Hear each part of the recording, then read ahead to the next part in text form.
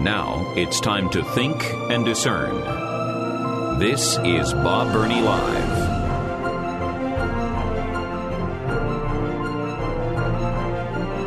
And welcome to the 4 o'clock hour of Bob Burney Live. Telephone number 877-BOB-LIVE.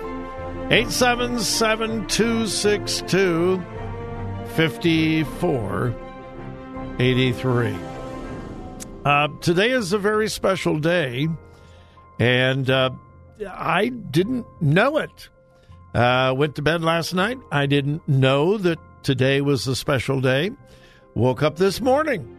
I didn't know that it was a special day. Actually began show preparation for today fairly early this morning. Had my computer up, and it was quite some time before I realized that today is National Vietnam Veterans Day.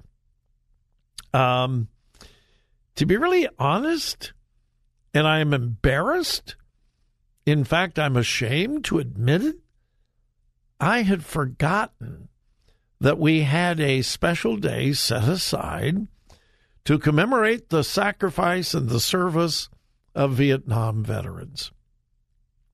The Vietnam War Veterans Recognition Act was signed into law in 2017 by President Donald Trump, and when he signed it, it designated every March 29th as National Vietnam War Veterans Day. Why March 29th? That was the last official day of battle for U.S. troops in Vietnam. It is the day the last U.S. troops left Vietnam. Some of you will remember the chaotic scene in Hanoi, the helicopter on top of the embassy and so forth, which sadly and tragically was repeated in Afghanistan. And around this day, around March 29th, the communist North Vietnamese released the last of their acknowledged prisoners of war. There are still hundreds there are thousands still MIAs from the Vietnam War. But anyway, today is National Vietnam Veterans Day, and I want to give a special thank you to all in my audience who served in the Vietnam War. Now, I want to say this carefully and cautiously, and I hope no one misunderstands. Anyone who has served in our United States military deserves our honor, our respect, and our gratitude. Those who served in combat deserve even more honor, gratitude, thanksgiving. But those who served in Vietnam are a unique group. When the soldiers came home from World War II, they were greeted as heroes here in America. When the troops returned home from World War I, they were treated as heroes. When our troops came home from the Gulf War, they were mostly treated as heroes. But those of you old enough to remember the Vietnam War know that our troops were not treated as heroes. It was not unusual at all for our troops to be greeted at the airport by protesters screaming profanities at them, calling them baby killers, throwing things at them, and giving them the most incredible disrespect imaginable. That didn't happen to every Vietnam veteran, but it was common. And it's sad. Regardless of whether the Vietnam War was a fiasco, a mistake, or something necessary, we'll let the historians argue about that and debate that. But the troops were following orders. And the overwhelming majority of them were drafted. They did not volunteer. Today we have an all-volunteer force. Not during the Vietnam War. I remember the draft very, very well. I am of that age. I remember the lottery. Every male, 18 years old to whatever the upper limit was given a number. And there was a lottery, and numbers were drawn, and you were drafted in the order of the number that was drawn. You were given a number. If your number was drawn, you were drafted. I was about in the middle, but my number was drawn. And I asked for an exemption because I was teaching school at the time. My exemption was denied, and so I was drafted. And some of you have heard this story, and I'll tell it quickly because I don't want to bore you, and it doesn't make me special by any means. I reported, passed my physical, and was told to go back home, and I would get my papers to tell me where to report. Joy and I dealt with it that I was going to be drafted, and I was going to go to Vietnam. As so many of our friends and classmates, many of my classmates in high school went to Vietnam. There are several names on the memorial of my classmates. I think Joy had, even more of her classmates that went to Vietnam, and I think even more of her classmates, people she knew personally, died in Vietnam. Anyway, so I went back home. We were living in Florida. I was teaching school. The orders never came. They never came. Well, we finished up teaching, and we moved to New Philadelphia, Ohio. And then, I don't know about now, but you had to register with the local draft board if you moved. And so when we moved, I checked in with the local draft board. They looked up my records and they said, "Oh, you were supposed to be drafted." I said, "I know." "Well, your paperwork was lost." I said, "Okay." Said, "But we have found it now, and you will hear from us." And so I went home and told Joy, I said, "Well, it looks like I'm going to be drafted again." Well, by that time, the war was winding down, and I never heard. I was told that I would get my papers to report and so forth, and I never heard again. So I have no idea what happened, but because I did not go, I have even more respect for those who did. And as I said, Joy and I both have many friends, classmates in high school that went to Vietnam, and so many of them came back, even if they were not wounded physically, because of what they saw, what they experienced. There was the whole Agent Orange thing, the cancer that came about because of Agent Orange, the guerrilla warfare that the North Vietnamese waged upon us caused enormous psychological damage to so many Vietnam veterans. And then they came home. They didn't get the care that they needed. They didn't get the care that they deserved. They were outcast. Again, they were called baby killers. They were called everything imaginable. And so many Vietnam veterans suffered horribly. And some still do to this day. So I want to honor everyone in my audience who served in Vietnam. You have my respect. You have my honor. You have my gratitude. You have my prayers. And I hope that is true of every member of my audience. If you know of someone who served in Vietnam, today would be a great day to call them, thank them, tell them how much you appreciate their service. Today, National Vietnam Veterans Day.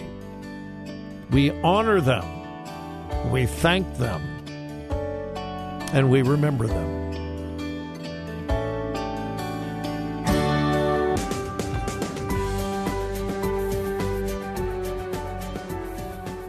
Talk radio that makes a difference. Makes a difference. This is Bob Burney Live.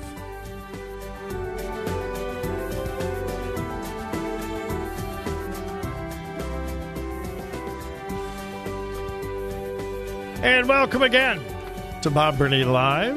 Thank you for joining me. Wow, I just noticed the clock in my studio is correct. Jeff, did you change the time on the clock? You didn't? Somebody did. Finally, it has been 1 hour behind since the time change. I just noticed it. It wasn't correct yesterday, but today the time is correct. Whoever did it, thank you. Lots of bad news on the political front. Sometime during the program, I'm going to get into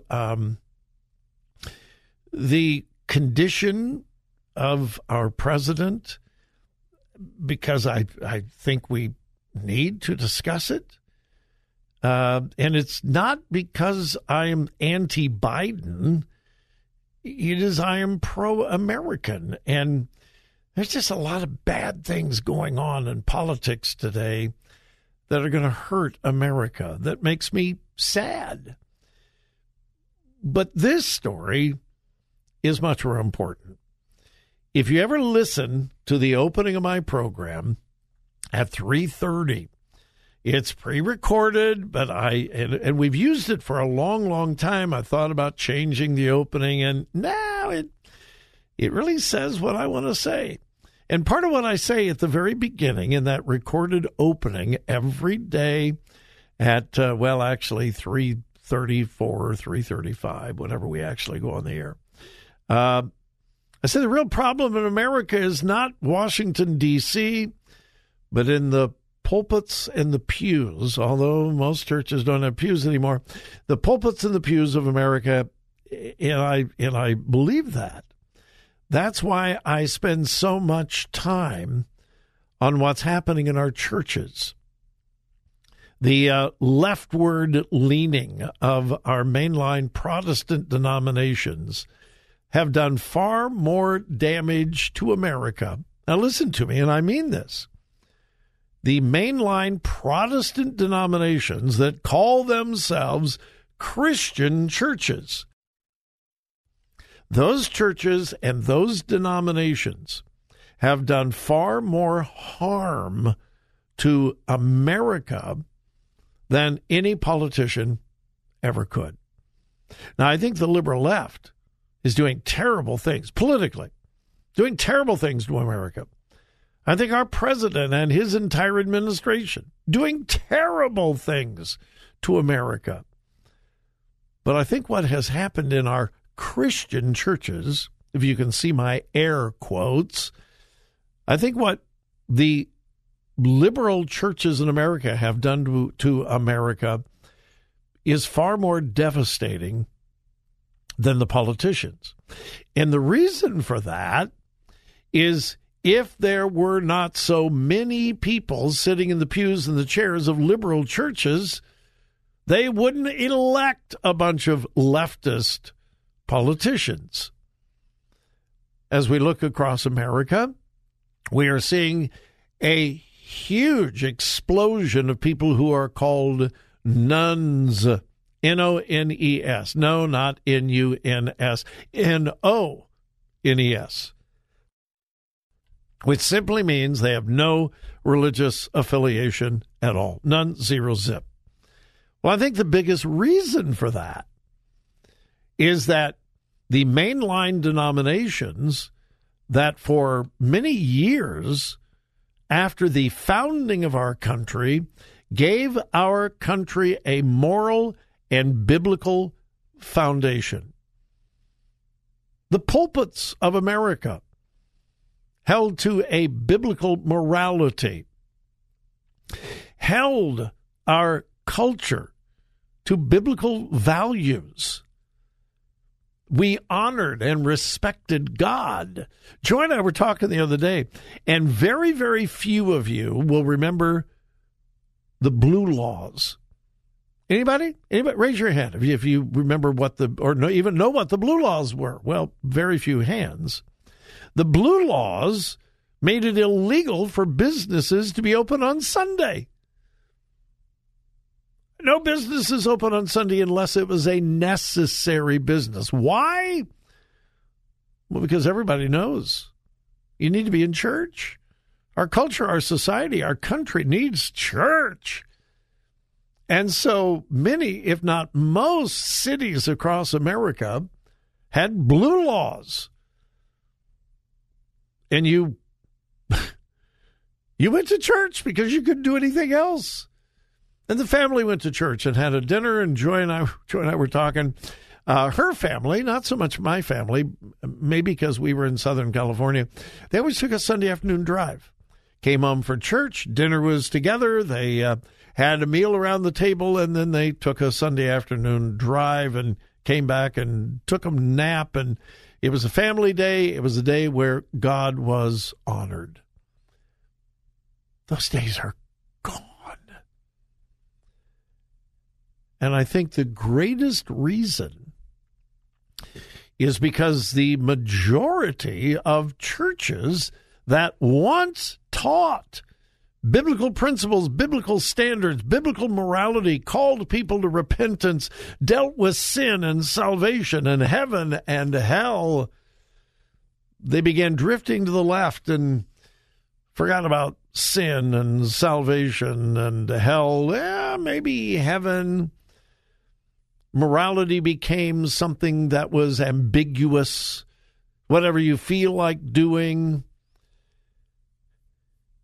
And we have drifted.